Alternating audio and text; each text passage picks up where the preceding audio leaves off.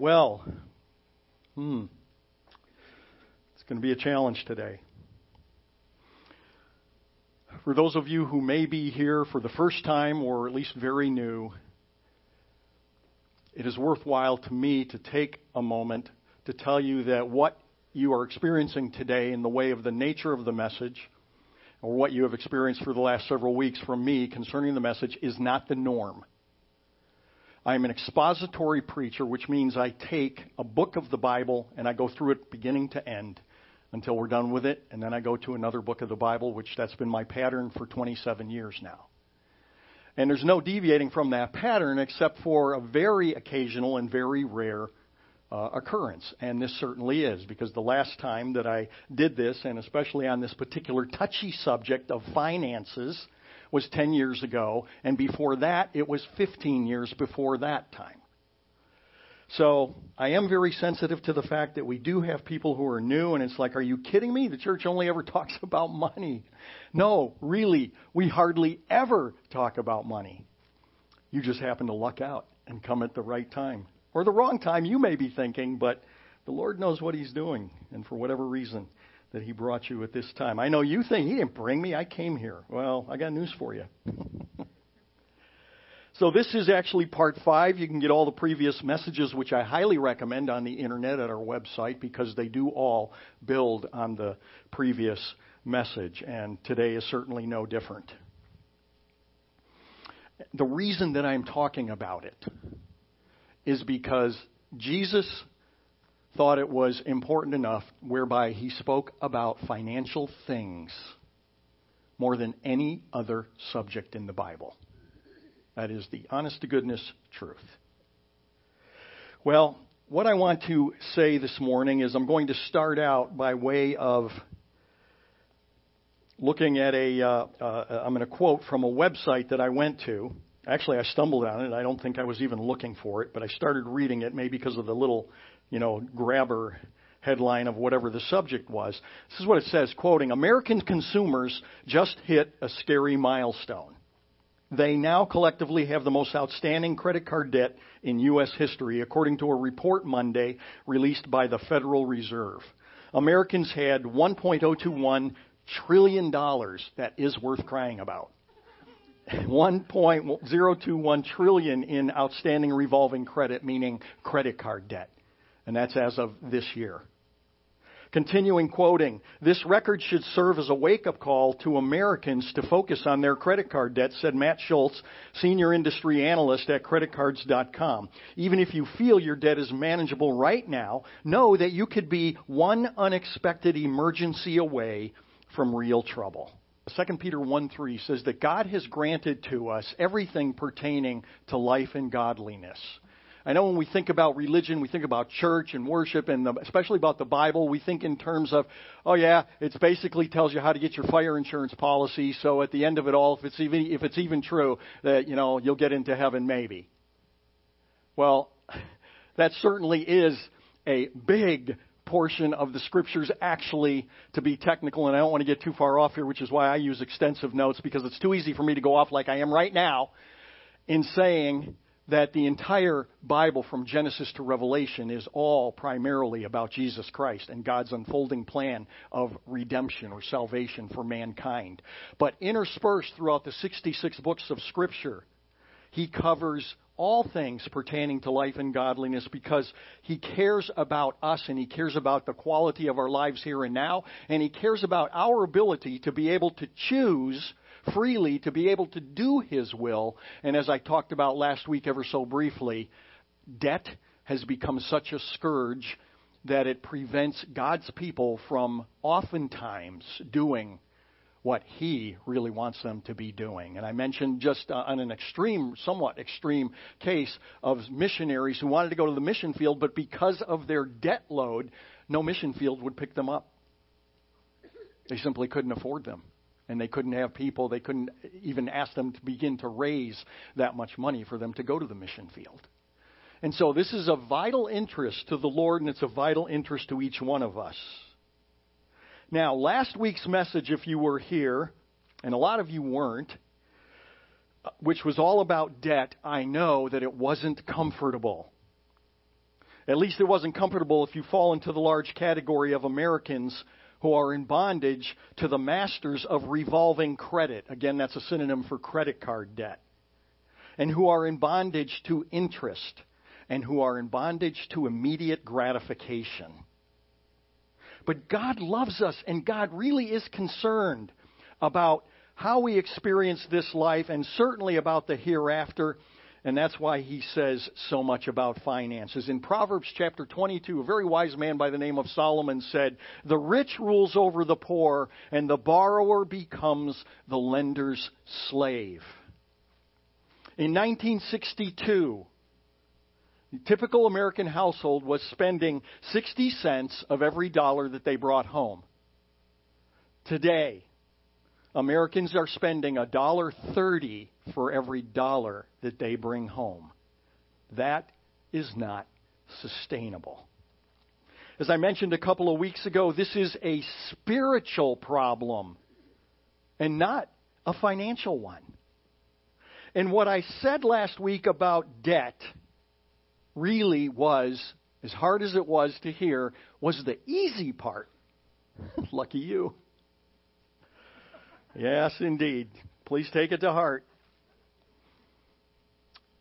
Now, looking at the Apostle Paul and what he writes to the church at Ephesus in chapter 4, he says that we, and not just referring to pastors and preachers, but certainly us, are to strive to speak the truth in love.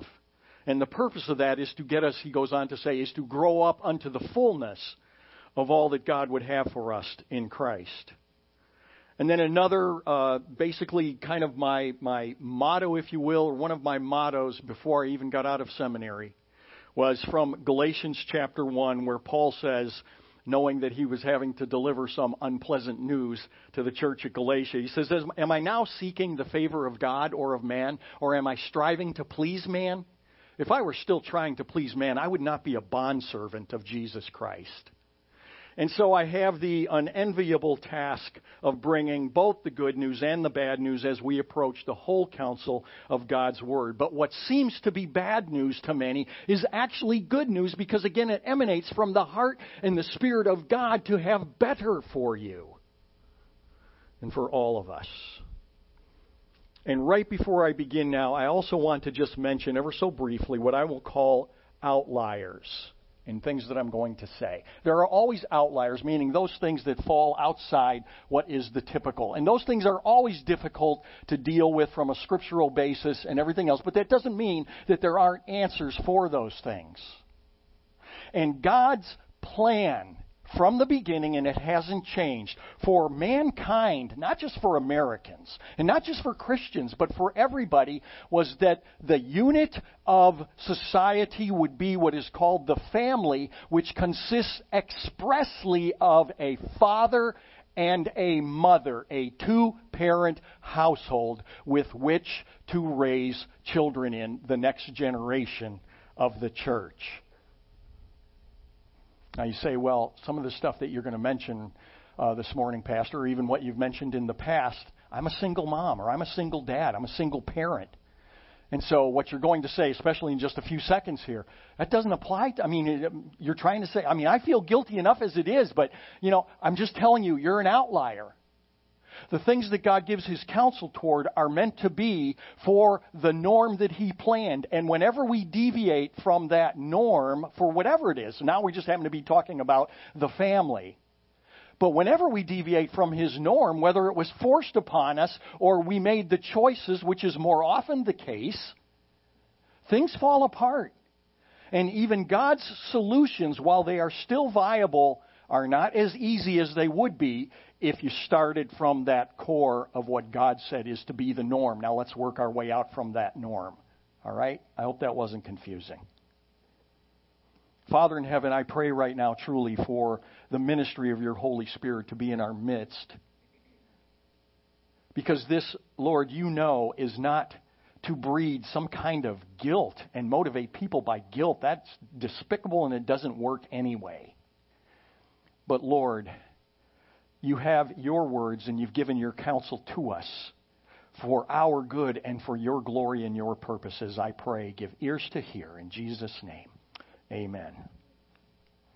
How many children today are growing up with absentee parents, not just absentee fathers, because the household debt load of Christian families in particular demand two incomes.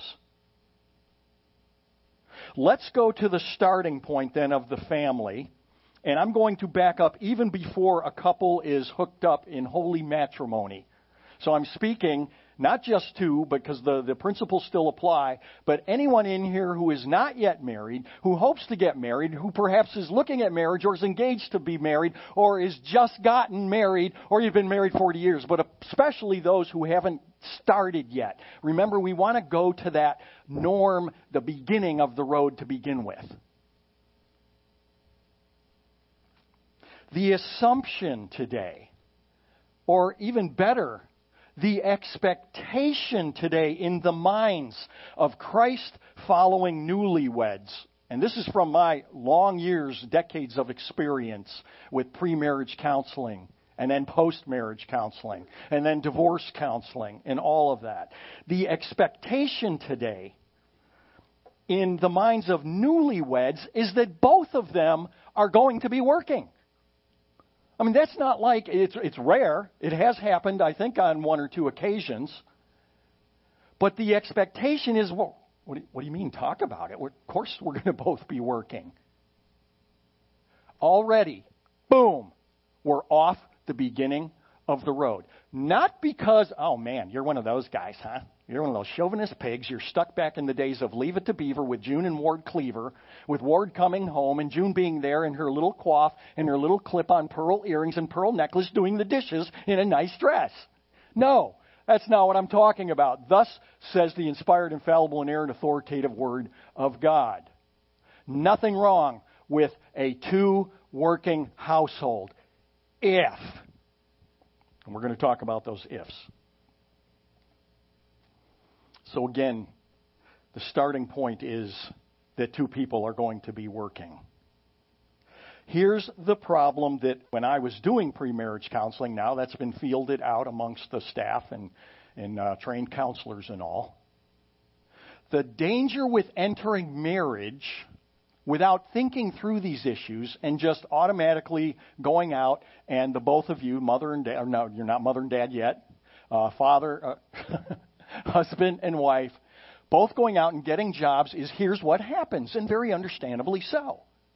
You go get a job, you've got two incomes coming in, and now all of your thoughts and all of your decisions on what is affordable, if that even comes into the picture, which I hope it does, is based on what you are currently making now together. I understand that. But here is the deadly caution. So now, a year down the road, 2 years down the road, 3 years, whatever it happens to be, all of a sudden now there's a child on the scene. Well, we've raised our standard of level to two incomes. Now mom has to work, even if she doesn't want to. Now she has to work. And you see again, now you just stepped off of that road that God planned for the norm and for success, and you're already now having to scramble because we're off the inspired path or plan of God.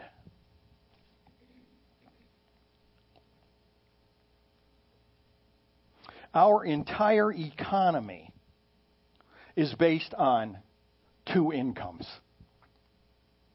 You say, well, duh. See, that didn't used to be the case. You say, well, what difference does it make? It makes a huge difference. Because the cost of everything in life has gone up based on the fact that there's two incomes.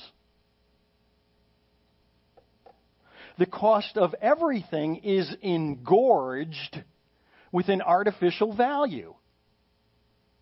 Back in 1967, my father bought, at least in my memory, I was in 6th grade probably, bought his first new car, brand new, a Plymouth.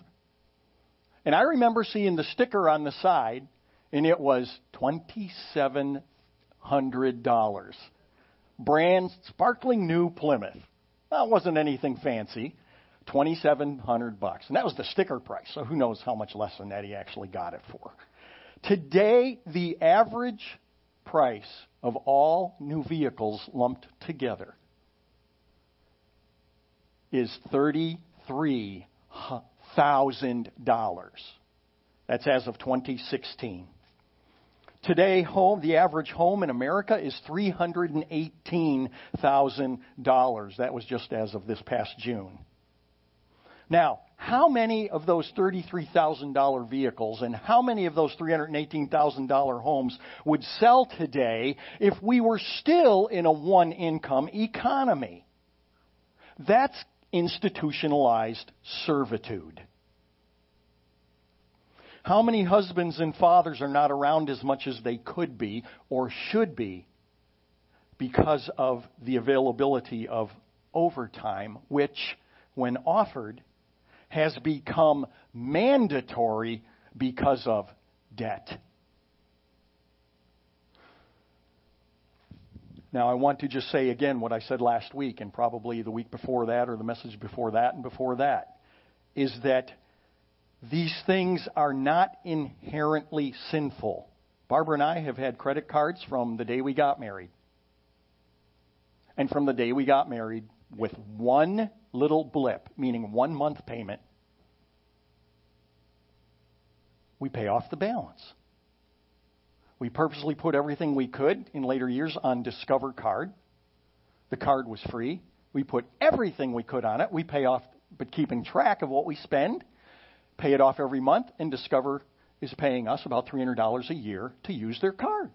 It's a sweet gig if you have the discipline to pay off the balance.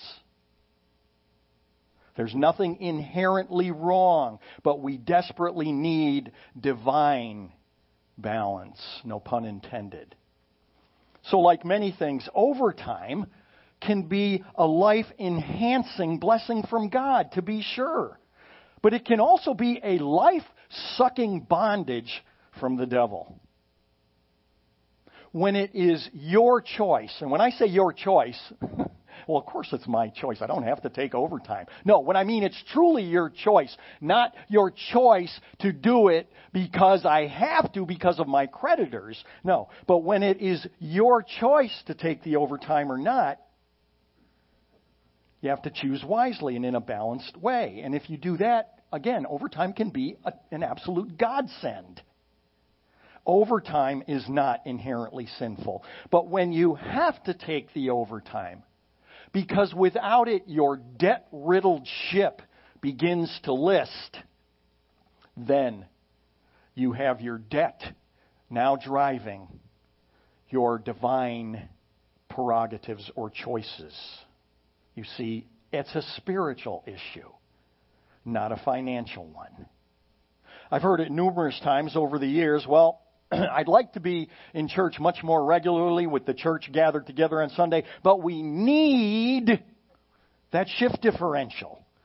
But overtime is necessary to keep things going. Well, we'd like to be in a small group, Pastor, but, work makes it prohibitive.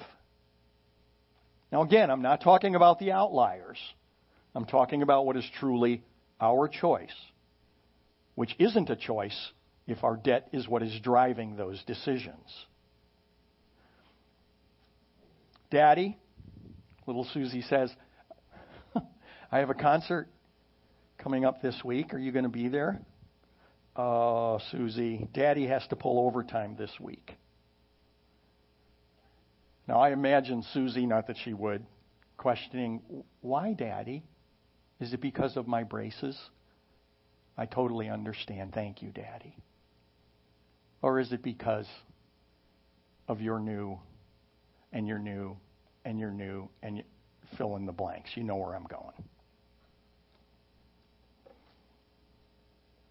I used to work in a factory, and I don't mean years ago when I was a punk. Well, I was a punk, but I was an old punk. It was after hospital administration, after medical technology, after the military, after all my education, I was waiting for a church to finally schmotten up and call me to be their pastor, which you did. Some of you are probably regretting that at this very moment. I understand.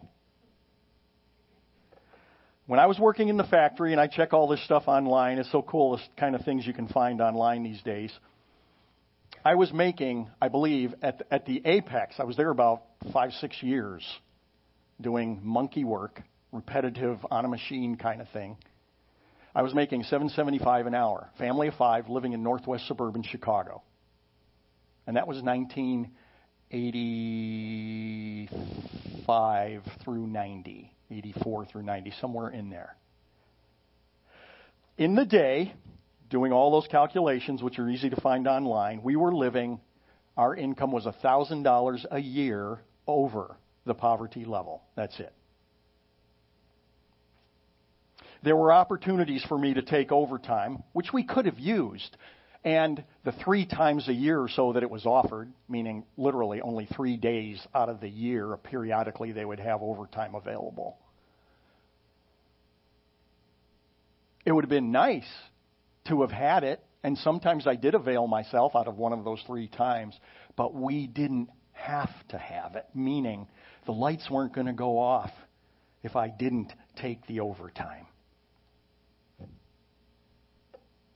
Hear the word of the Lord, Deuteronomy chapter 28. If you fully obey the Lord your God and carefully follow all his commands I give you today, the Lord your God will set you high above all the nations on earth. And these blessings will come upon you and accompany you if you obey the Lord your God. What were all these blessings? That's what follows. You will be blessed in the city, and you will be blessed in the country. Your economic status, well-being, welfare isn't going to depend on whether you're in a thriving metropolis or whether you're out in the Tules.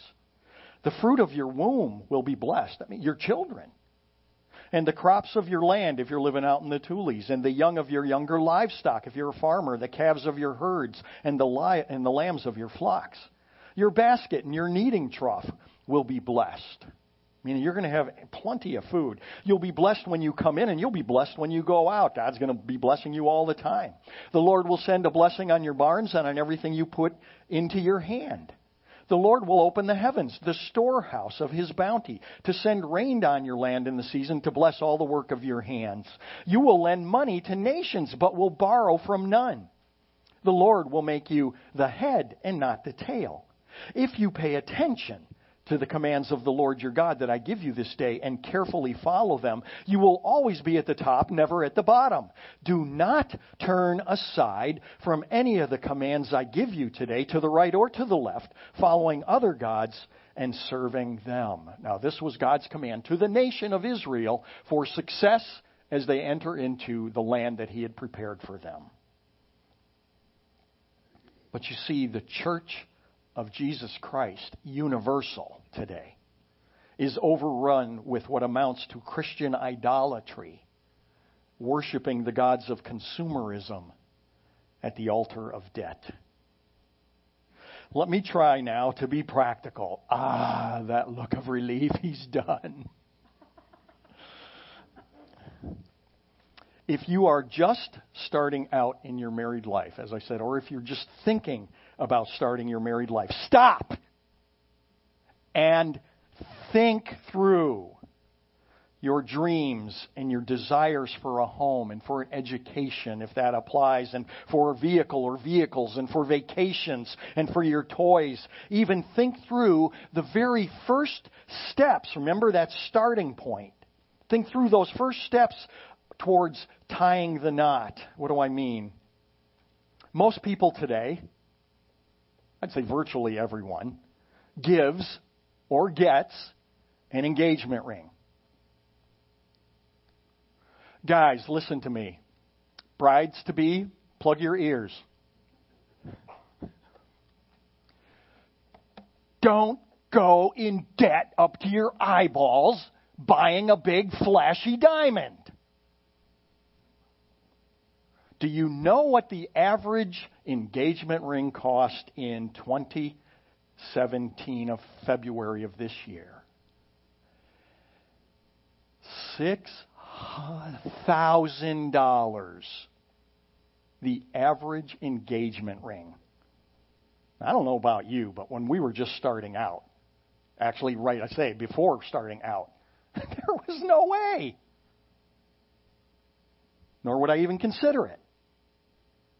After all, she had the biggest jewel anyway. Yeah, was that cheesy?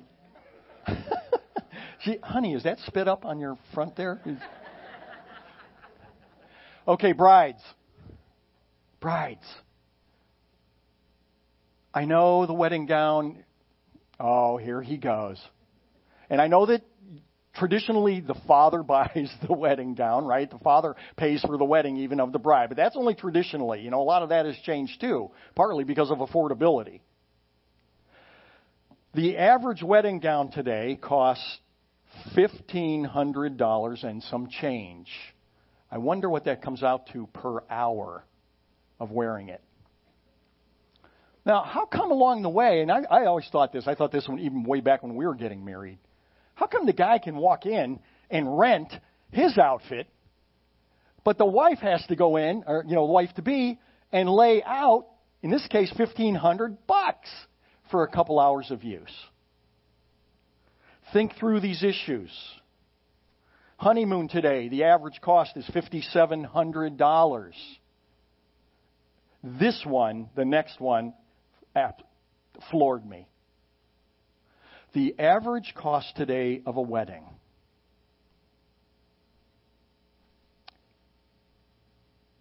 fathers-to-be of the bride, you might want to close your ears here. $26,000. I'm like, what? $26,000. That's why when my little girls were growing up, when they'd fall asleep, I would walk into their bedrooms.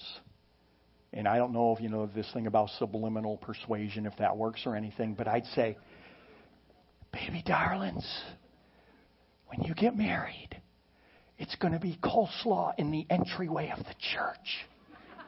You'll be happy, you'll like it. I did that just about, at least once a week. That didn't work, by the way. And by the way, if there is some budding young entrepreneur out there, start a wedding gown rental business. It'd take time to get off the ground. They do exist, by the way, on the internet.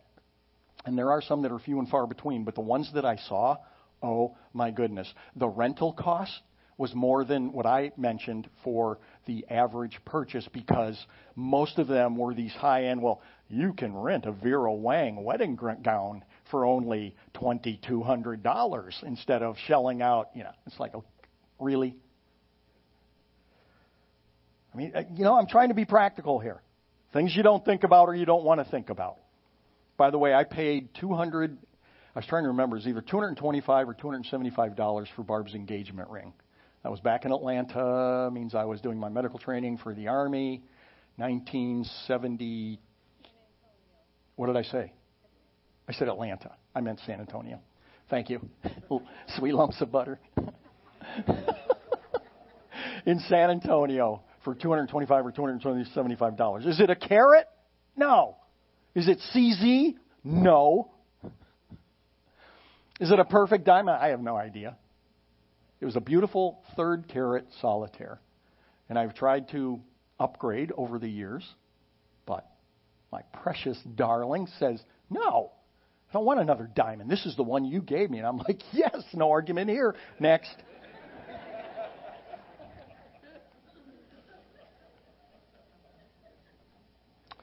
One financial site that I stumbled across said nothing destroys a marriage like debt, acknowledging, you may disagree and you say that infidelity does.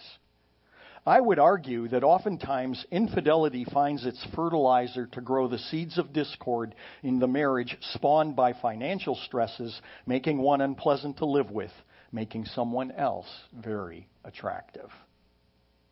Absolutely. Lack of communication and financial stress are the number 1 and 2 problems in marriages today. Let me give you more thoughts of a practical nature of buying stuff. There's a hefty price tag to pay for the pleasure of immediate gratification. There was a day back just after the dinosaurs. When if you didn't have it and you couldn't pay for it out, you didn't need it. But that all changed with the way too easy credit, as I talked about last week. So, we need a refrigerator. I'll grant that that is a bona fide need to have a refrigerator. However, it is not a bona fide need to have a stainless steel refrigerator or even a new refrigerator. Now, am I saying it's wise to buy an old refrigerator? No, not today, especially not today. But if you can't afford it, then maybe you can hang on to it long enough. And I honestly believe that God honors those kinds of things if that's why we're doing it, to save up till we can buy what we really want. Oh, but I know you had on your heart the stainless steel one with the ice maker and the water dispenser in the door that talks to you. I get that.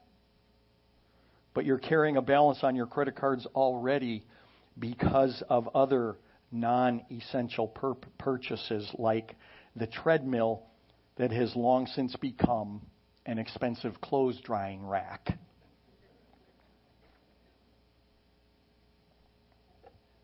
So you buy a refrigerator. You say, to heck with saving up for it. I can get it now. The bank says I can afford it. The credit card says I can afford it. Sucker. So you purchase we'll be really kind here and come down, $1,500 refrigerator.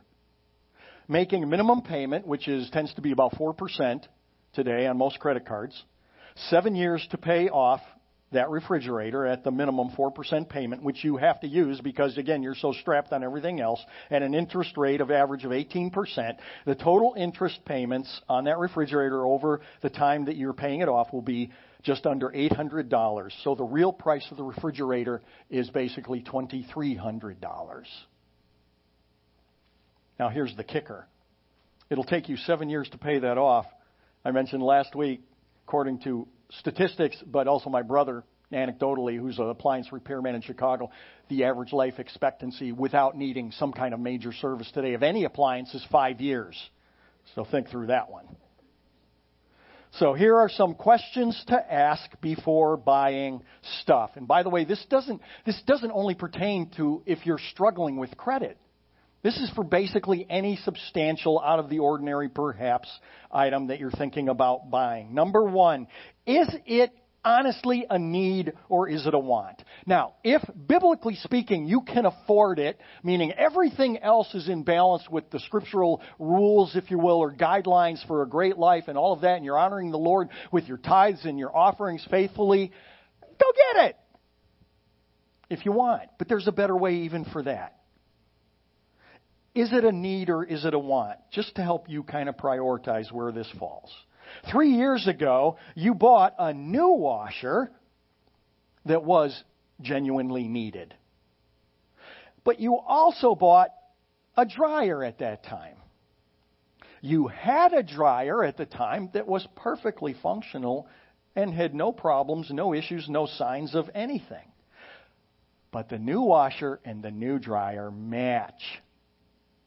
And we know how important that is. Because I don't know about you, but when we have people over to the house, almost to everyone, they walk in and they say, "Where's your laundry room? I want to check out your washer and dryer." And then we hear screams. Ah! We go, they just saw the brand new washer, because the other one died, and our 25-year-old, we were talking about, dryer that has footprints on top of it from T-Rex. Those little small arms doing the stuff up. Oh, man. Key. Well, obviously we're not going to finish. So, okay. All right. Let's see here. All right. So you can only really manage the minimum payment of this new match set of washer and dryer. But let's say that you had the presence of mind this time to say, you know what? No. We'll buy the washer because that is a need. The dryer, we don't have to do that right now. We're not taking on more debt. And then lo and behold, what happens? You receive a windfall. You were expecting, $400 or $500 back on your tax refund, and instead you got like $2,300 back. Woohoo! Yeah, baby. Guess what we can do? We can go out and we can pay outright for the not needed dryer. That's an option, assuming everything else is in order. But what if instead, call me crazy, that you keep the dryer that is perfectly functional and you take the windfall or the majority of that windfall and put it on your credit card, paying it down? That's no fun. I know that's no fun. Oh, man. I've got so many stories here, truly, because, by the way, I'm not just telling you stuff, okay? I'm telling you what we have lived and are living. Trust me.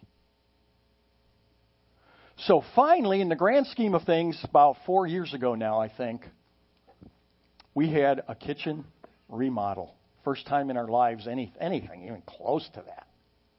Did we need a kitchen remodel? No, we didn't. Could we afford a kitchen remodel? Absolutely.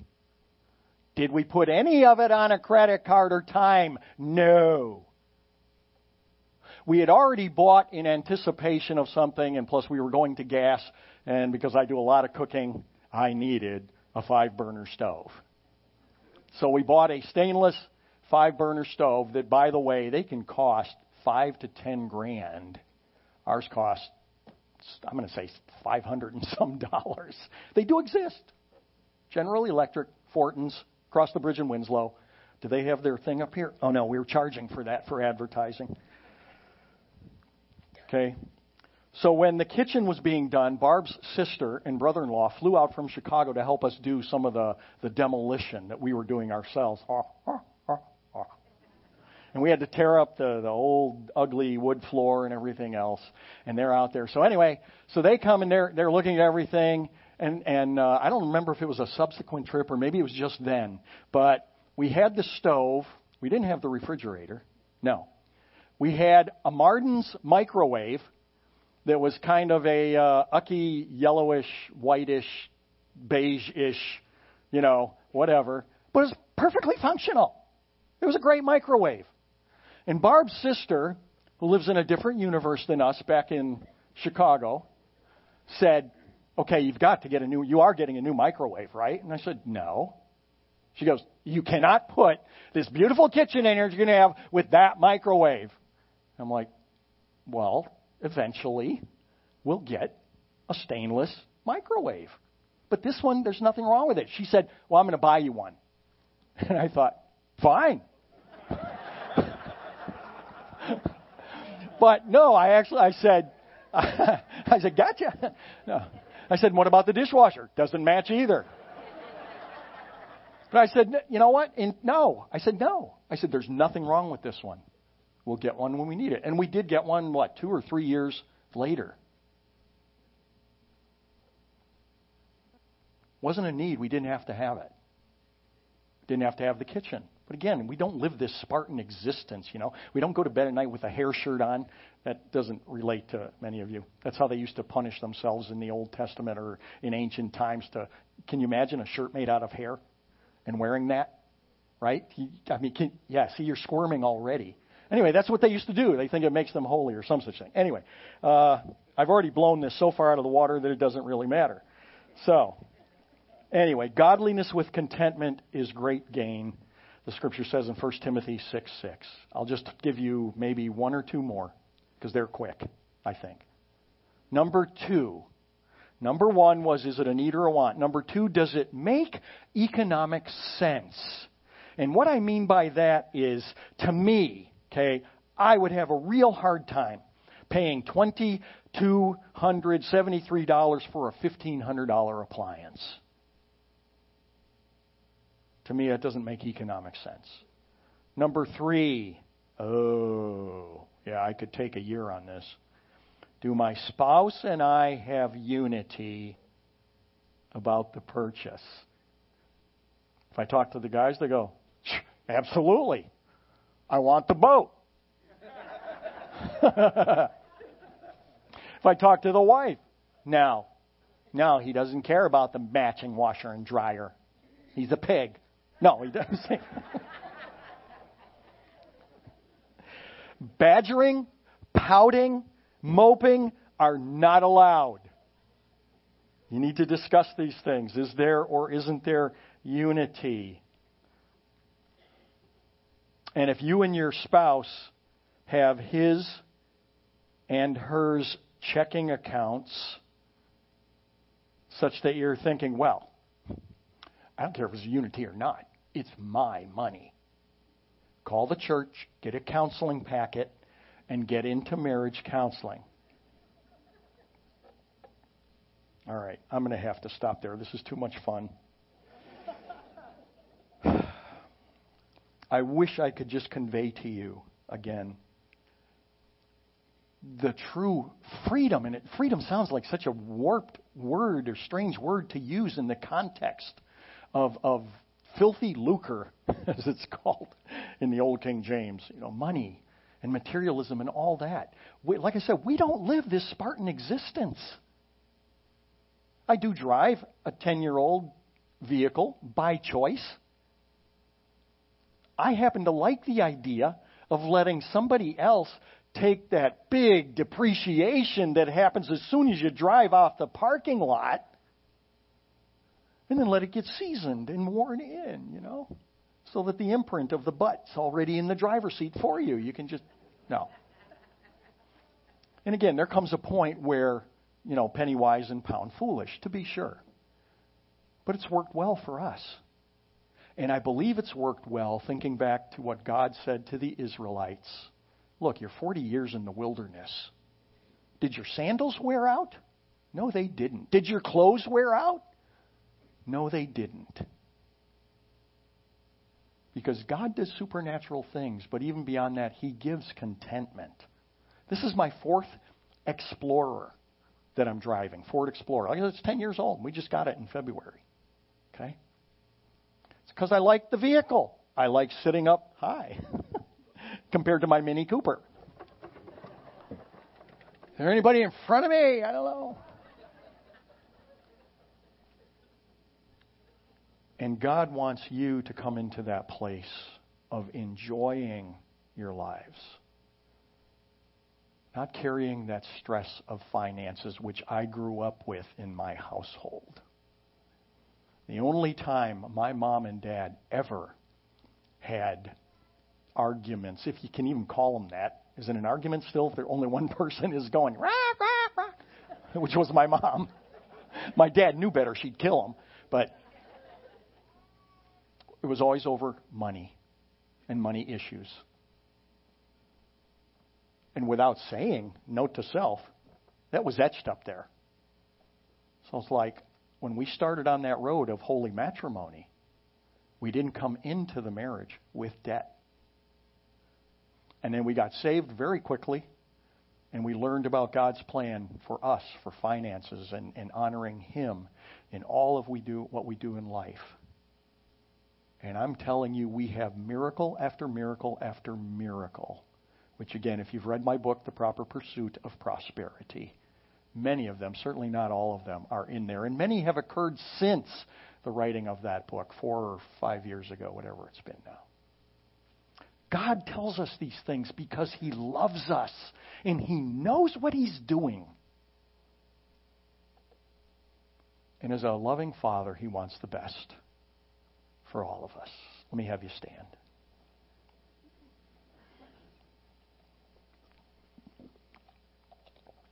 Lord in heaven, I so pray. Speak to the heart and soul of people in here, Lord, who unfortunately can relate way too well to some of the things that I've talked about this morning. And pray, Lord, you would give them a holy determination to really look into your word and your counsel, to get rid of the chains that bind them and deprive them of life. You would have much more for them. and for their marriage and for their household. To your purposes, Lord, and your glory, I pray. Amen.